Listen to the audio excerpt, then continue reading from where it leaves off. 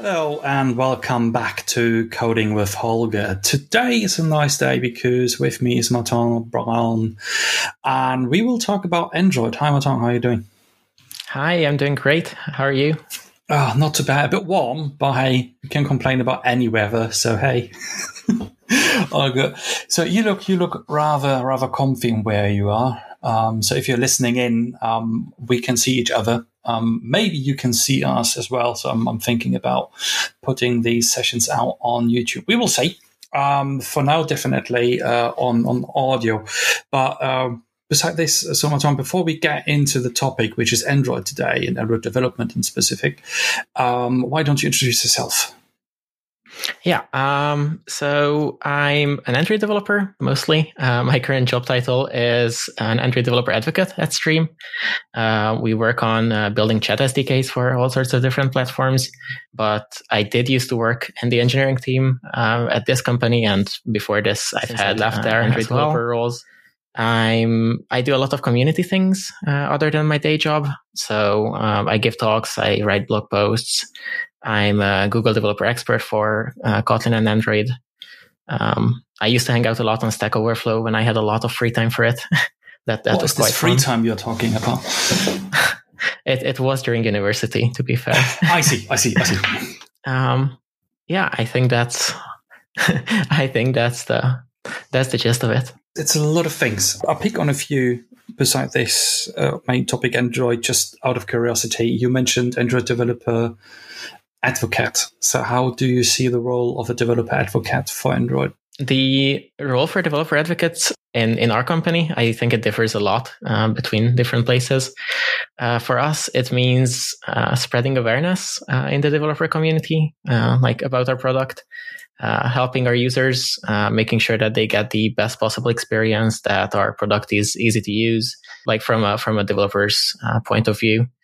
This sort of thing is really important if you're building an SDK that is ultimately going to be used by developers. And then you touched on something I saw from time to time on LinkedIn, just scrolling by, and I never really looked into it, but I heard it before. So you mentioned Google Developer Expert.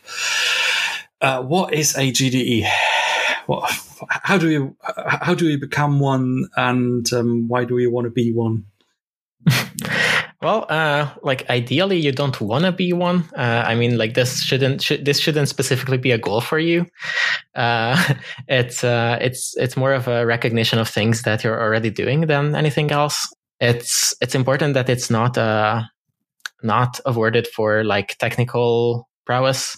It's a recognition of the work that you're doing in the given community with some Google technology. So for me, it's the Android and Kotlin categories. So I got into this program because, as I mentioned, I've been doing talks, I've been producing blog posts and doing that sort of thing in the community. And yeah, there are a lot of different people in there who are working in different ways. So, for example, there are people who build courses. There are people who produce YouTube videos teaching about these technologies. Basically, if you're a prominent member of the community and you're doing a lot for the given technologies community, then you can be brought into this program. And well, it has like networking effects. So you get the ability of perhaps more easily reaching other GDEs. You get like some help from Google with your stuff, like maybe some early announcements, some sneak peeks, some internal discussions where they ask you for feedback, things like that. How was the process for you? When did they approach you to be, or when did they promote you to a GD?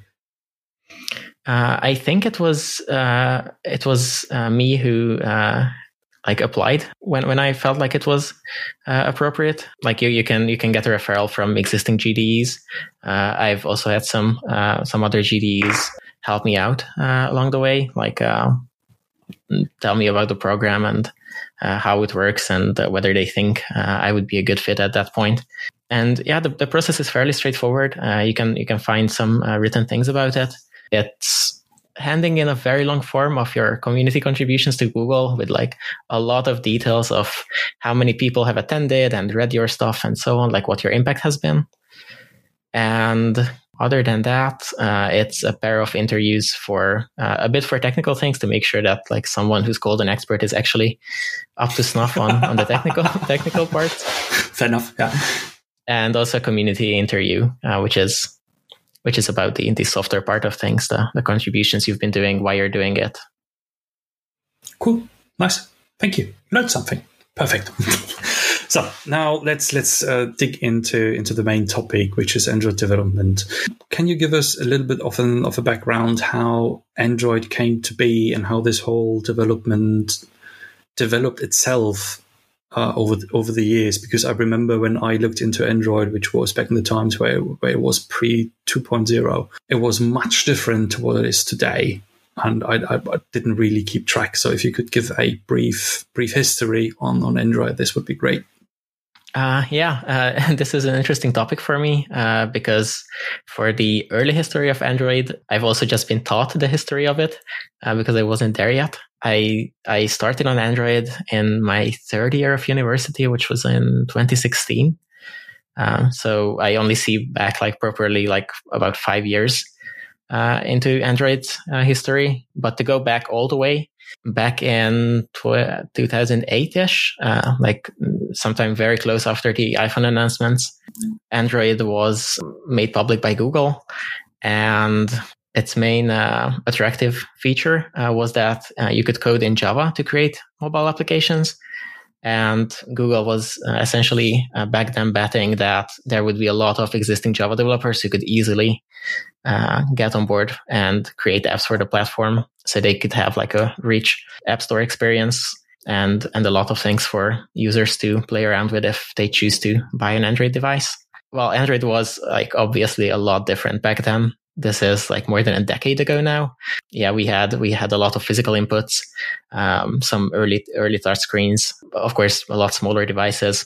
It's been quite an evolution. We've had multiple like major design iterations on the OS since then, and yeah, a lot of changes for developers as well. Originally, I don't even know if it was the first way to develop for Android, but for a long while it was Eclipse. That you would use as the development environment, which every like truly seasoned Android developer has stories about. I also had the luck to use Eclipse, not for Android, but for other things. And I think when I was starting out on Android, if it was still Eclipse, I might not have been hooked. It was different back then to put this politically correct as good as I can. So I remember times where I was using Ball and JBuilder in a really, really restricted environment. And back then, Eclipse was a epiphany for me. So it was definitely something which was great.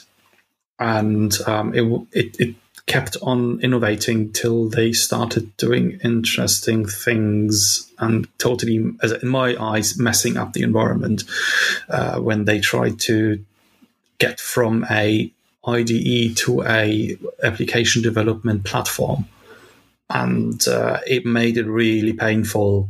And but yeah, sorry. Say back then, definitely it was better to have to build up on Eclipse because it had a really, really widespread user base, and it was extendable because it supported plugins and everything, and it worked okay-ish.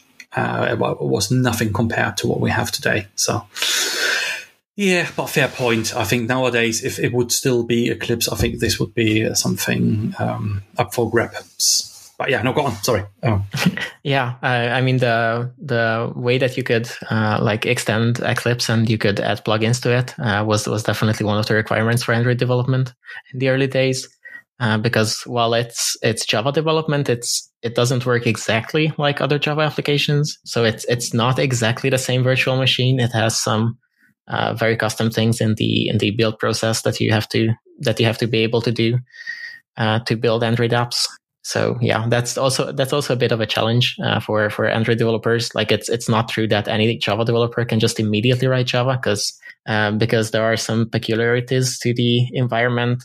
You also have to learn the framework, which is quite different from any other Java environment. But at least the language is common, and that was definitely a major thing to get a lot of people on board early. Is it still Dalvik, which is used as the JVM of choice on Android, or is there a new thing now? It used to be, I believe, in Android 5, we got the new runtime as an opt-in thing you could use.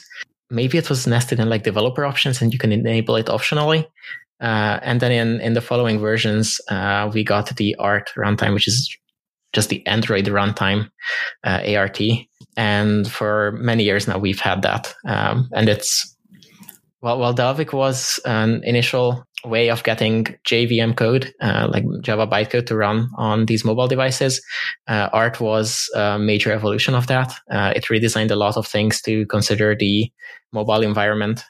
It had a lot of improvements in garbage collection and performance to make sure that it runs well on a restricted device.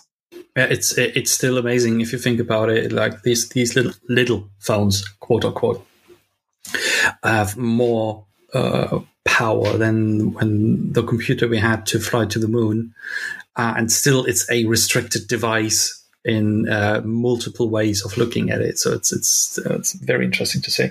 Nowadays, the IDE we use, or the IDE of choice, is IntelliJ based. If I'm not completely mistaken, it's Android Studios now, especially a special release of IntelliJ.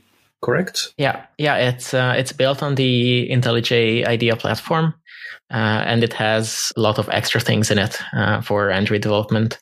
Like it's like an IntelliJ release with a lot of plugins in it. You can also technically use IntelliJ IDEA itself if you want to for Android development. There is a plugin that you can install in there, but there are certain tools for inspecting files on the device and like a visual layout designer and things like that I believe are exclusive to Android Studio.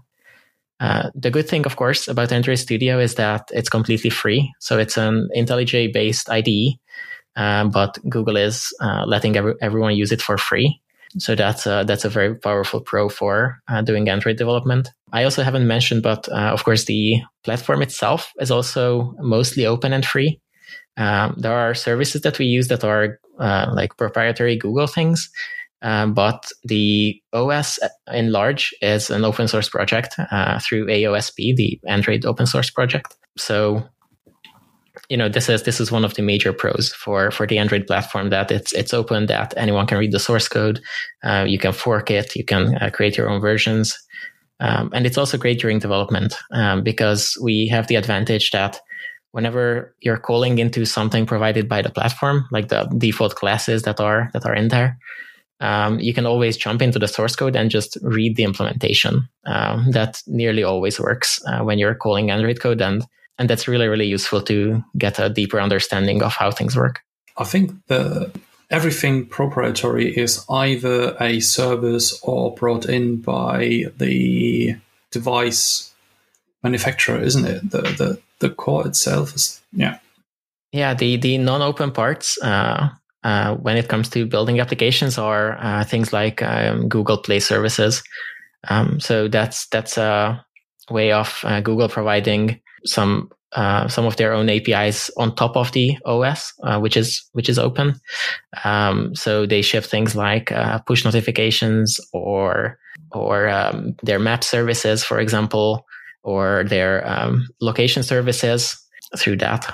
And so at the very beginning, it was Java only. Nowadays, it's the new best thing we have in our lives, Kotlin, you can use to develop, right?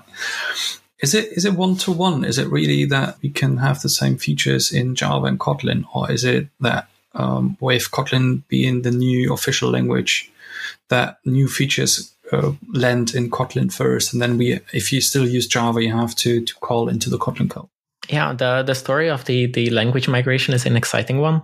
One of the main things that I got into as I got into Android development was the Kotlin language itself. I do a lot of things around Kotlin. Even if I wasn't doing Android, I think I would find something where I can write Kotlin.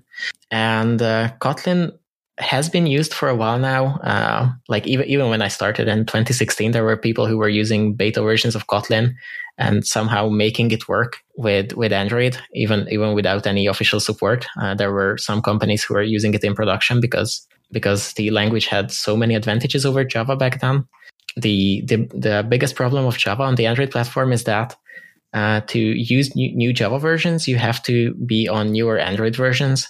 So, for example, to use Java 7 or Java 8 features, you had to be on, I'm not going to get this right, but on like Android 8 or 9. And on older devices, you just didn't have those Java features available. So even though Java was evolving in an okay pace, Android was stuck on whatever the oldest device you were supporting could do for Java, which is usually Java 1.6. And well, writing Java 1.6 is not a fun experience. There are a lot of convenience features that are missing back then. So that's why a lot of people started using Kotlin even before it was supported in official capacity. And it was first announced in 2017 that you can use it officially. It was actually the third supported language on the platform because I'm not sure from how long ago, but for a long while you could also write just native code, so like C++. That was needed for some high performance features that you would want, so like image or video processing or audio. In a lot of cases, you would have to pull in native libraries and then call into those from Java. So that was always a supported feature, also for like cryptography and those kinds of applications. But you couldn't write whole applications in it, wasn't it? It was always kind of it's like a library you load, and then you have the actual application written in Java. Yeah, you would need Java at least as an entry point, and probably for the UI as well. But then you could have some of your implementation in native code if that was beneficial to you. So Kotlin was added as a third language, although native is not the usual use case. So technically a third language in 2017. And from there on, Google was using it in more and more. You would see more and more Kotlin in their slides. You would see Kotlin showing up slowly in their official documentation and so on. And by 2019, we got to the point where they announced that the Android platform would be Kotlin first from now. So that meant that they were primarily doing everything in Kotlin. So Java from there is like a secondary language to use on the platform. But it's also very important that they still haven't abandoned Java. It's still being actively supported. Anything that Google releases will still be usable from Java. It might be written in Kotlin now, but they are still paying a lot of attention to make sure that if you're building a Java application, you can still do everything on the platform that you could do in Kotlin, just maybe less conveniently or with different syntax. They are also working actively on supporting those newer Java versions. They have this thing called desugaring as a feature of the build process, which means that you can use newer Java features even if you're also targeting devices that don't have that Java version yet.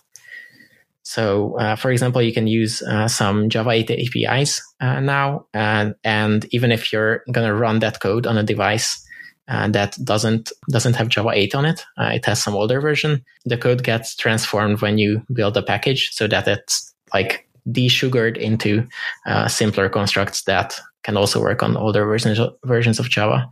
So Kotlin is the main thing now, but they want to make sure that Java is still supported, and the Java support is also actively evolving. You mentioned things like the build process, and then you write. How does a workflow look like when you create a new Android app? So how do you start, and then how does it finally end up on the device?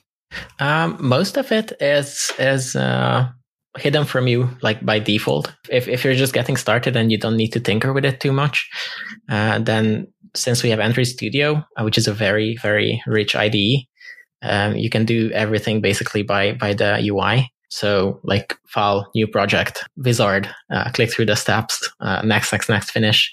Then you have a run button to deploy to your device that's connected and so on. So most of it is hidden from you, most of the details of the build process. But as you progress towards doing more advanced things in your application, you will probably have to learn about it. Yeah, for getting it in your device during development, you can use your own device, of course. So you can run it on your own phone if you have an Android phone. That was one of the things that really like captured my attention when I was learning Android development at university. That I finally had something that was like tangible that I was building. I could actually run it on my own phone and use it for something useful compared to like previous examples where I don't know, we were writing say C or C++ code and creating linked lists and creating I don't know small command line programs that could decide if a number is a prime or like whatever it might be. I also enjoyed those, and there's a lot of fun to be had with like data structures and algorithms, but having a working application that's like in your hands and you can interact with it, that was really cool back then for me. Right. So yeah, you can use your own device if you have an Android device. We also have emulators so that you can use a virtual device that you can run on your machine and build your Android apps and run them on that. That's also a great way to try different devices. Android has, as well, depending on what your view is, you can call it diversity or fragmentation. Yeah. But we have a lot of different devices.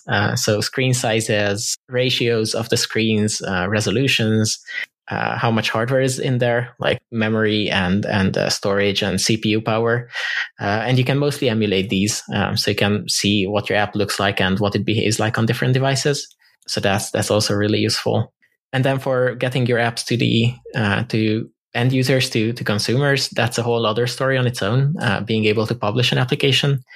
The common place is still Google's Play Store, but there are also some alternatives. For example, Samsung and Amazon have their own stores. Huawei also has its own store.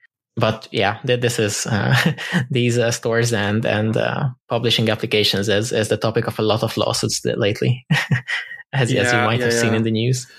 Yeah, it's an ongoing fun. There is a open shop system as well. Shop system is an application providing system, however you want, something with F, I forgot it, which is essentially used by the people who use Android phones with non-stock Android. So stock Android is what you get from your vendor.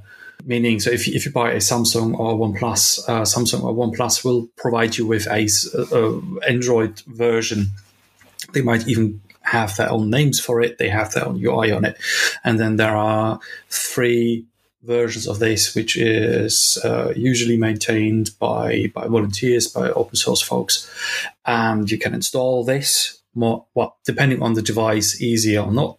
And this is then usually referred to as aftermarket ROMs or non-stock ROMs. And there is one because it's not, if you want to use Google's Play Store, if I'm not completely mistaken, you have to obey by there are some rules in there that essentially, then you have to buy into all the services Google provides, including the tracking and all this, and there are users who don't like this, so there's this free version of it, and then you can post your app in there as well. And I can imagine there are even more of these kinds of platforms or app stores. So it's interesting. So from you with this desugaring and similar approaches, because this was one thing I still have in mind when I still remember from the times when I looked into Android, which is long ago. Thanks, by the way, for putting this into numbers. I feel a bit older now. You're very welcome. Thanks. But back then it was already a pain because we were just approaching 2.0 and it wasn't catching on that quickly. And if I look into the environments now and if I listen to people, it's still sometimes a bit, depending on the vendor you have, you might not even get the next mega version. From your perspective, how much influence do you have of this, let's call it fragmentation in this case, because it is kind of an interesting challenge. How much impact does this have on your code nowadays? So how much different versions do you have to maintain, or how low do you have to go? Yeah, back when I started, so about 5 years ago, I've seen a lot of this in code, like just literal if statements in the code, like if the version is older than this, then do this. Otherwise, we can finally do this because it's available. There were a lot of checks like that in the code. But in recent years, at least in the code that I was working on, there was very little of this. So fragmentation is very serious on the platform. It's not like iOS where you can see stats where, I don't know, like a couple of months after the release, 90% of people are on the newest version immediately. So that never happens on Android. But the good news is that it doesn't matter so much anymore, because a lot of the things that you would use from the new versions are extracted to support libraries, which give you backwards compatibility even for versions that didn't have that baked into the OS. So that fragmentation is mostly abstracted away from you, and you don't have to deal with it. But yeah, you'll still stumble into cases where you have to deal with that occasionally for some special features. But generally speaking, if you're writing code that uses all of the support libraries that Google provides, and you're targeting the latest version, you won't have to do a lot of tinkering for like manually writing code that handles old versions anymore. I also remember it was a bit painful to test things, especially end-to-end tests for apps are interesting because you do have this huge diversity on devices. How is your take on this? What do you see nowadays on how these tests are done? Making sure that this answer has to begin with some kind of a sigh. Yeah. So making sure that your app works correctly on all of these devices is quite challenging still. Like in general, for usual use cases, you should be fine if you're writing boring code and you're not using a lot of like interesting features of the device, like if you're not dealing a lot with hardware features like Bluetooth or camera, then your life is mostly easy. If you're displaying UI, you're making network calls using databases, that's usually very well handled by everything. You get into some trouble when you're using things like the camera. Again, Google has some pretty good libraries for that now, but they're also just trying really hard to fix all the fragmentation and handle all of the different cases. And that code isn't perfect yet either. So you can run into some issues there. And as you mentioned, manufacturers really love making their own versions of Android and customizing the base open source version. I've been tackling an issue on like Samsung devices on Android 10 for the last month or so. I think we finally fixed it, but it was kind of a nightmare.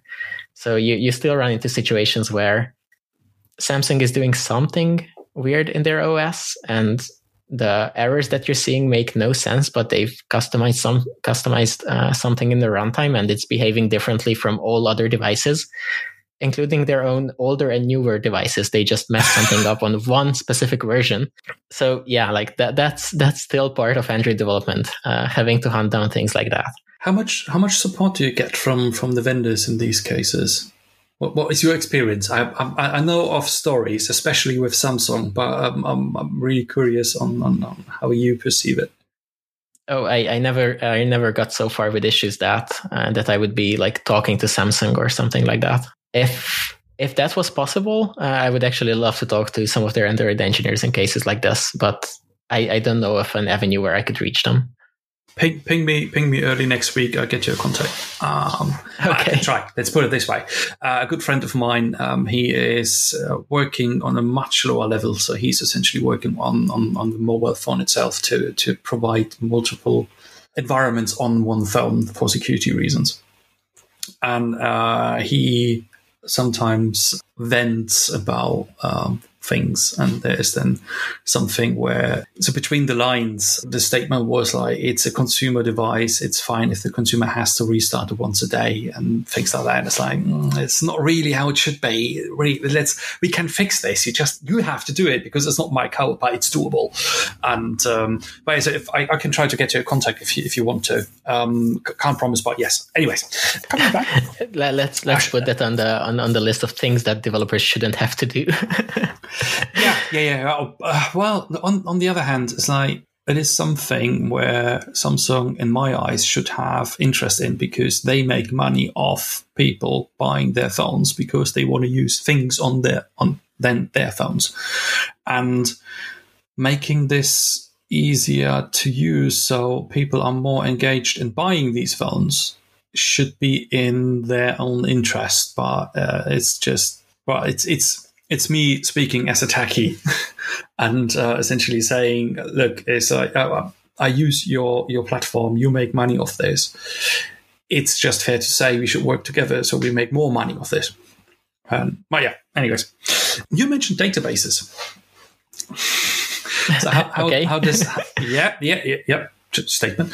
How does data storage work on Android? So how can I imagine there is no Postgres I can install as an app and then just use this for my relational needs. There's some other things I have to do to store data. So what is how do you handle state on in an app? There are a bunch of different APIs that you can use. If you want to go like very bare bones, you can just create files. That's always a thing. Although it's getting more and more restricted with newer versions. It used to be that Android apps could just inspect and write all storage on the device.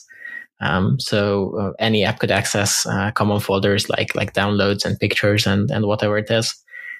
Which meant that we could build very powerful applications, but it also meant that a misbehaving application or a malicious application could mess up a lot of things on your phone. So with every Android version in recent years, there have been more and more restrictions on what you can access and how you can gain permissions to it. And things like a file manager application have become increasingly difficult to create.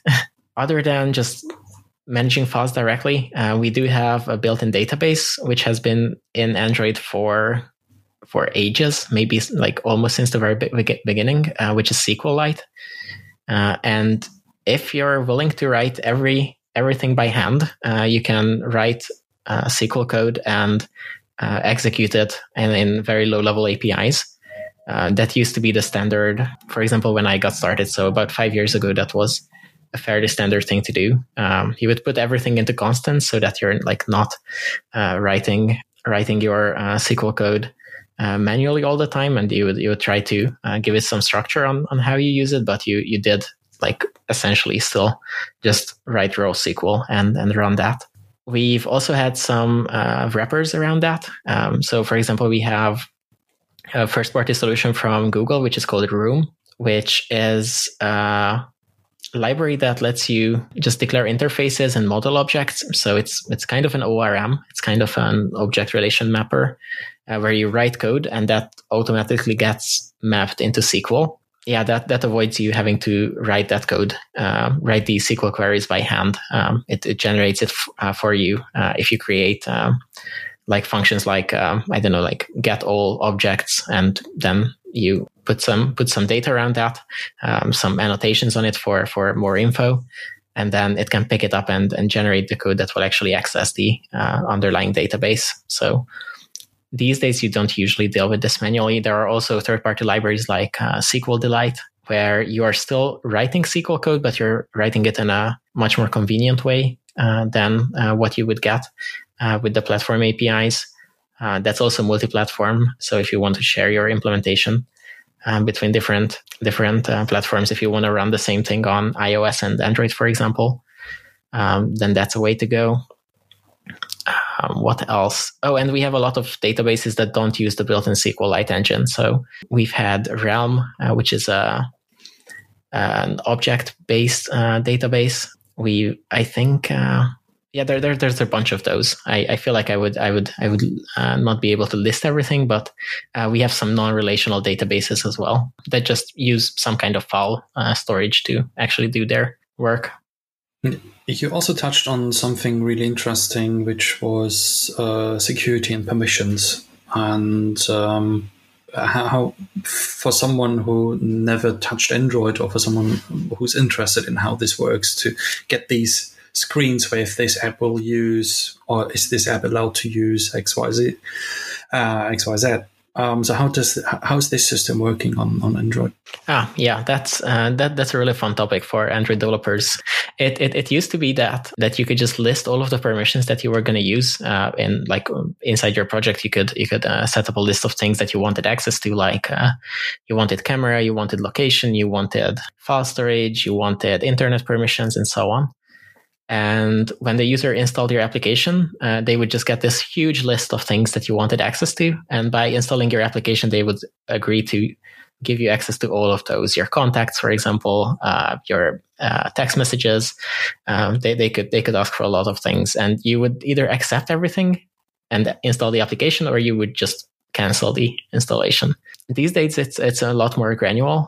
So you still declare everything that you might want to access at any point in your app. But then during runtime, as users are using your application, you have to ask for the more tricky things explicitly. So, for example, you get internet permission kind of for free. So you don't have to display a dialog for that. If you declare it, then you can get access to that from the system. But especially for hardware features, accessing the microphone, camera, location, so anything that's privacy sensitive, you're going to have to prompt the user at runtime to make sure that they are aware that you're going to be using those. This is also something that's improving in every Android version recently. So you get more and more precise prompts for what the application is asking for. For example, for a very long time, it used to be that to use Bluetooth, you had to ask for location access. Because, like, technically speaking, if you get access to Bluetooth on a device, you can kind of figure out where the user is in relation to other Bluetooth devices and like where they are moving. So that was part of location permissions, and you were kind of stuck explaining to users that I'm going to ask for location permissions now, but I swear that I'm only using that for Bluetooth and I'm not like tracking your GPS location. So yeah, for example, that's going to be fixed. Because there was another interesting one thing go. I think something with, was it text messages or contacts, which you had to ask for to store something. I can't recall what it was. It was also really confusing, where it was like you gave permission for, I think it was text messages, but it was more for writing something somewhere. I can't recall. Yeah, always interesting discussions, and if you look into it, it's the biggest lie on earth nowadays. Is yes, I read the terms and conditions, and no one really did, and they just click yes. But yeah, I think these days we are getting to a pretty good state on Android. Like if you want to avoid giving these permissions and most of the tracking, I think Android is a pretty great platform to be on. Like you get great control over what you allow applications now. So how do you handle this on the code side? Because I imagine that if you have something which needs, for example, location data, and the user decides on, I don't want to give you location data. So how do you handle this? Yeah, you have to design for this in the application somehow. If you follow all the guidelines, then you should always ask the user for the permission at the latest point possible. So, for example, if you need camera permission to take a picture in some feature of your application, you should only ask for that permission right before you open the camera. So you shouldn't do something like the app launches and you like give the user 5 prompts to like, please accept all of these things in a row. So you should be precise about these. And then, well, you're supposed to handle the like error case nicely. So if the user decides that they won't provide the permission, then you have to like figure out what's a sensible step to take with your product. So maybe you can proceed to opening a feature, but it will have limited functionality.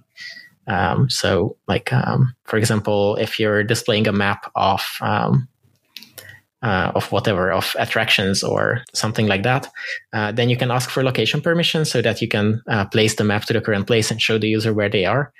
But if they don't give you the permission, then you can continue without it and just like show the map without the location on it. And they can figure it out from there. And of course, in some cases, it just doesn't make sense to continue. So like if you're I don't know, a video calling app and they don't give you permissions, then you can just tell them like, okay, so we need permissions to do this. If you don't provide them, then you can't proceed. Like that. That's going to be the case somehow, sometimes. Does this mean, because I said this a long time ago, so back then, as you brilliantly explained, is a huge list of things you list on what you want to use. You keep on mentioning that I, as a developer, have to explicitly display or ask for the permission. Is this something I do really in code saying ask for the permission now? Or is this something which gets triggered? Yeah, it's quite manual. So it's not that you like try starting the microphone to record audio and then it happens automatically. It's up to you to always remember that you might not have permission to do that yet, and include a piece in your code where you check if you have the permission, and if you don't have it, then to ask for the permission. It also has a bunch of different cases. It's a bit complex on Android, so the API from the system can respond with, the user hasn't given you the permission and you should now explain why you need it. And then you should handle that case as well. So you kind of get a chance to explain why you're asking a permission if the user has denied it, but hasn't permanently denied it yet, so that they might try again. Okay, interesting. Yeah, and if you skip doing this, if you forget to check for permissions, you just get exceptions and crashes. So it's not very graceful. Doesn't sound like it. You also mentioned a bit earlier that even back in the days when it was Java, it wasn't really Java, or not just straight away switching over to something else which is just happened to be written in Java.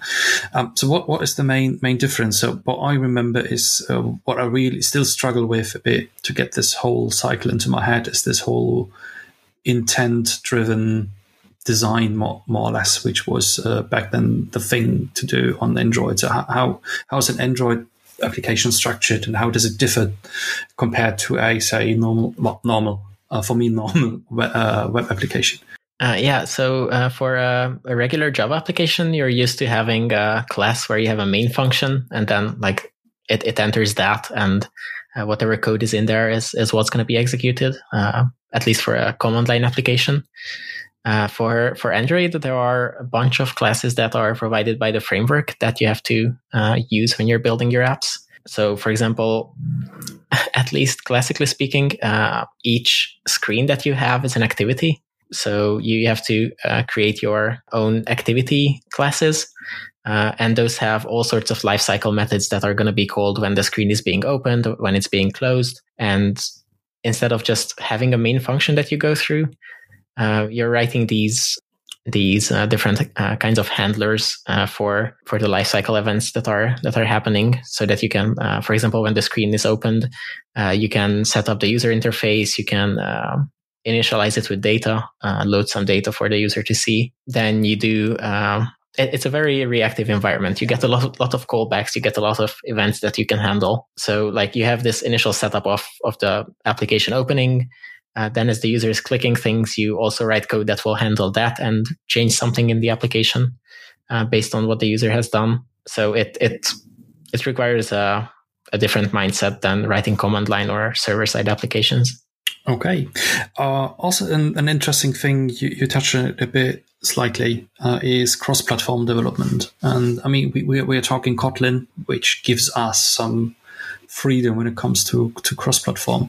So what in your experience, so what is something worth doing cross-platform, and what would be more suited for create an app for at least Android and iOS? And this depends a lot on the business case that you want to solve for. So there are a lot of different cross-platform technologies that do different things. So there's technologies like React Native or Flutter, which mostly promise to ship the entire application with a common code base. So all of the UI is the same code on both platforms, and also everything underneath. So the database, the network handling, everything is the same code, and it runs on both iOS and Android, or even even the web and so on.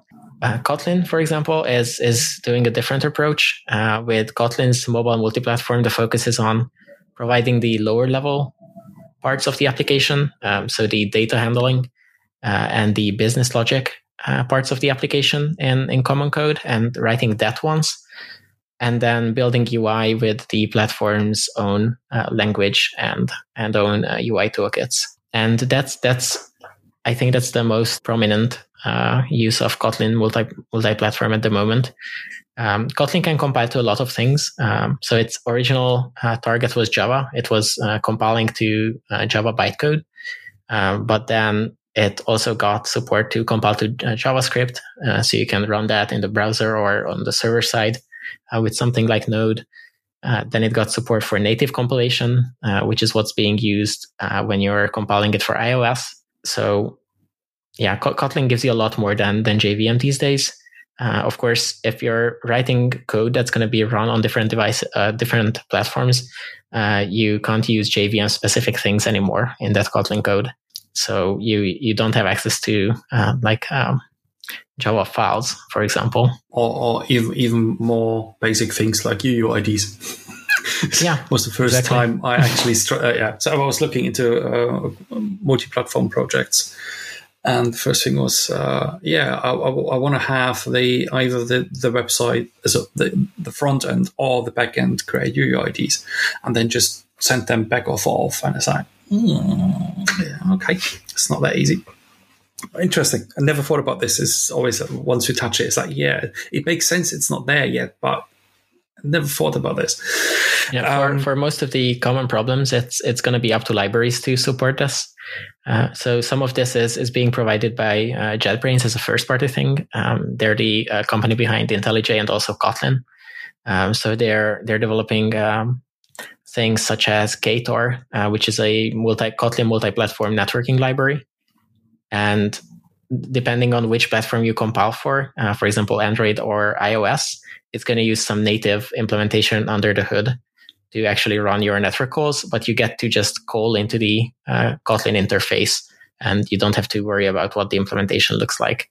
SQLite does the same for databases. There are a lot of multi-platform libraries now for Kotlin, and that's the main thing that has to evolve for it to be feasible to develop apps like that.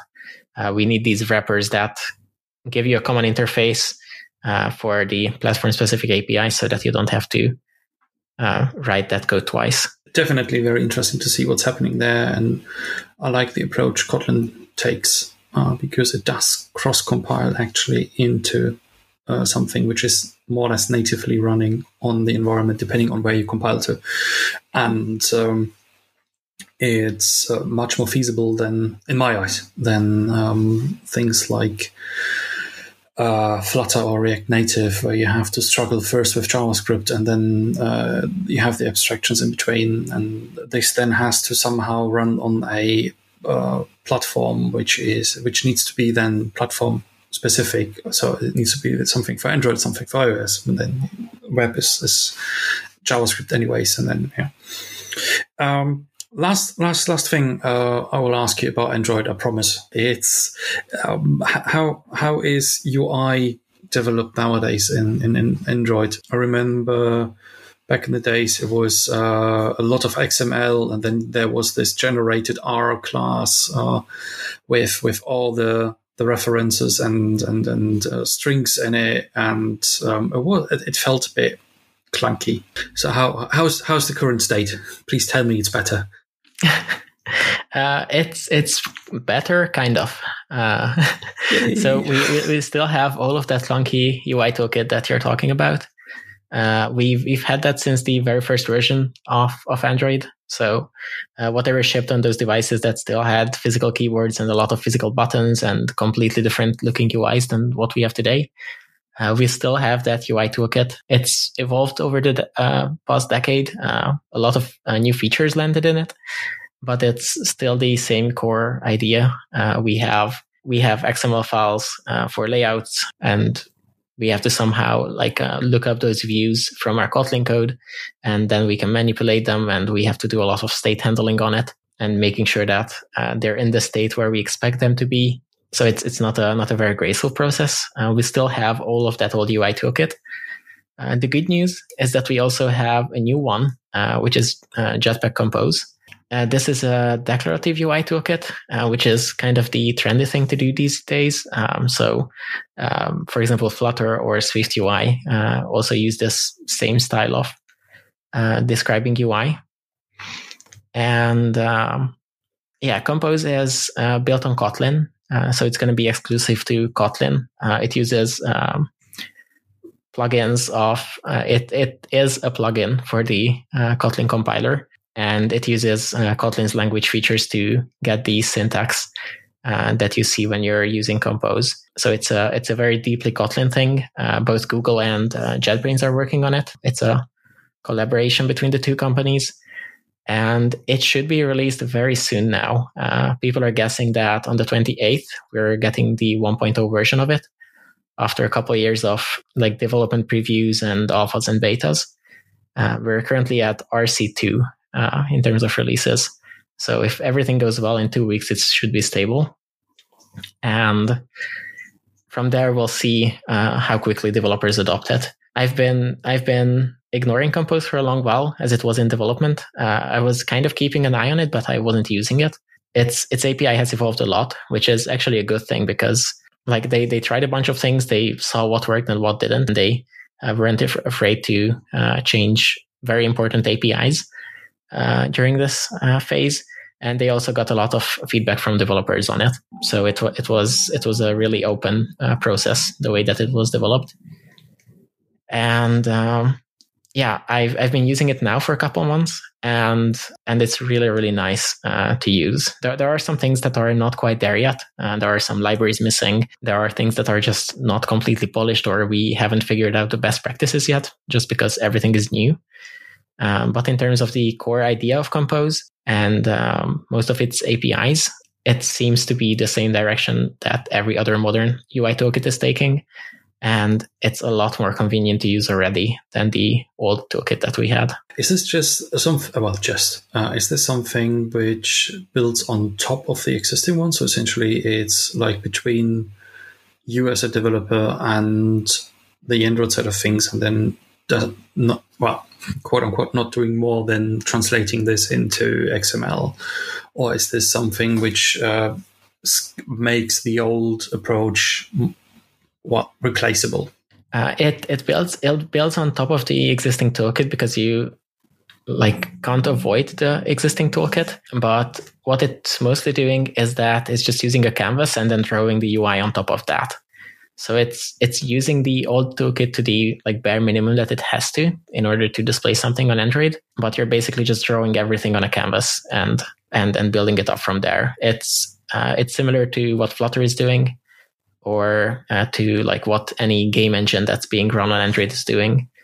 So there are no native widgets being displayed anymore, and there's just one canvas, and then things are being drawn in there. It's also unbundled from the OS, which is really important. So for the old UI toolkit, if you wanted to get updates, you would again have to go to newer Android versions, which is an issue sometimes.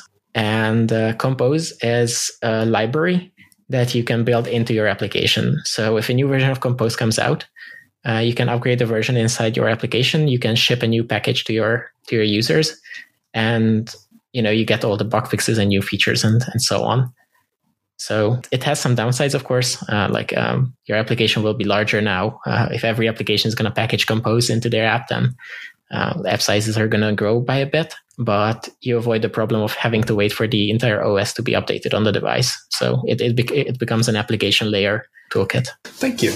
So one question, I think I teased it to you before we spoke, is something every one of my guests have to go through when they are on for the first time.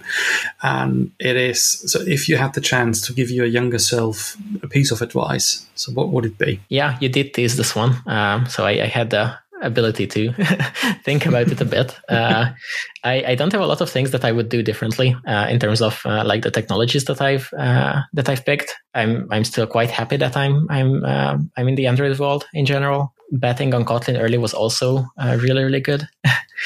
What I didn't get too far with is iOS. So it's worth having some perspective of the other major platform. So maybe I should have looked at iOS a bit more. I have a very basic understanding of how iOS and iOS development works. I did learn a bunch of Swift once, so I mostly speak the language, but of course I'm not using it. So if I had to sit down now and code in Swift, I wouldn't be very good at it. So that would be a handful thing to focus on more if I had the time. And also, just in general, something that really, really worked for me was learning things during university outside of the university. So I did a computer science degree or a computer engineering degree. So it was a lot of general engineering, a lot of math, a lot of like non-practical things, which is useful. There's a lot of perspective that you can get from it, but like you're never going to become a good Android developer from that. We learned very little of like how to write good code, there's just not enough time to get into the depths of a platform. So something that I really should suggest is that you can learn a lot just from the internet while you're still at university. So like diving into a specific technology on your own, in addition to what you're being taught, is really valuable, and you can get a head start with that. Especially nowadays, it's getting easier and easier to get your hands on all kinds of material. So they're paid, they're free ones. You get video, you get text, you get books, and it's essentially if you want to do. So what is your preferred way of absorbing new knowledge? So I know that different people have different ways of learning, which is absolutely fine. And so what is your preferred? So say it would be a nice link, for example, for the show notes. So what are the sources you use to stay up to date with what's going on in Android, for example? A bit of everything, really. So there are some major newsletters that are very popular in the community. So those are a great way of keeping up with blog posts and articles and general news around Android. There are online communities everywhere. You can go to Reddit, you can go to Twitter, for example. A lot of Android developers are active on both of those. There are things like the Kotlin Lang Slack, which is primarily for Kotlin, but for example, things like Compose, since it's a very Kotlin-focused project, will also have an active community there. So that's worth joining. Yeah, for learning new things, I do a bit of everything. So I read written content. I used to watch a lot of conference talks when I had free time during university. Again, this free time thing. Yeah, so I spent probably a couple of months like watching a talk or two every day about Android development. It's just good to gain perspective. Yeah. Absolutely fine. So I took some notes, so I will bug you until you send me the links. And Kotlin Lang is where we stay in touch, anyways. And I can just recommend it to everyone who's interested in Kotlin and or Android development to get there, because it's a bunch of really nice folks. And so far, everything, every discussion I was involved in or I saw on there was really welcoming. And I never had the situation on Kotlin Slack there or Kotlin Lang Slack there anyone was kind of shut off or something. It's just really productive and really nice because everyone is highly invested, quote unquote, on what they're doing, and then you have these really productive chats on there. Cool. Last thing. Where can people find you if they got hooked and they want to know more about what you do, who you are, and what's the best way? Yeah. For example, the Kotlin Lang Slack is not a bad way of reaching me. You can DM me there. I am there a lot, as we discussed. You can also find me on Twitter, which I also use a lot. My handle there is not easy to pronounce in English. I didn't think this through when picking a nickname many years ago. It's fine. I put the link in the show notes. It will be there. Yeah. So my Twitter handle is ZSMB13. So that's 4 letters and 2 digits. And it's unique, at least. It is. And you can also find my website, which is very similar. It's zsmb.co. So I have all of my blog posts and my list of appearances and talks there. So that's hopefully a valuable resource for anything Android and Kotlin. Perfect. Thank you so much for your time. We were spot on, more or less. I really enjoyed it. And I wish you a great weekend. Awesome. Thank you for having me on your podcast. And let's have a nice weekend. And that's it. Thank you so much for joining us. I hope you enjoyed the episode. If you liked it, please leave a review on your podcast platform of choice. And if you have any comments or want to get in touch, please send us an email to contact@codingwithholger.fm. See you next time. Bye-bye.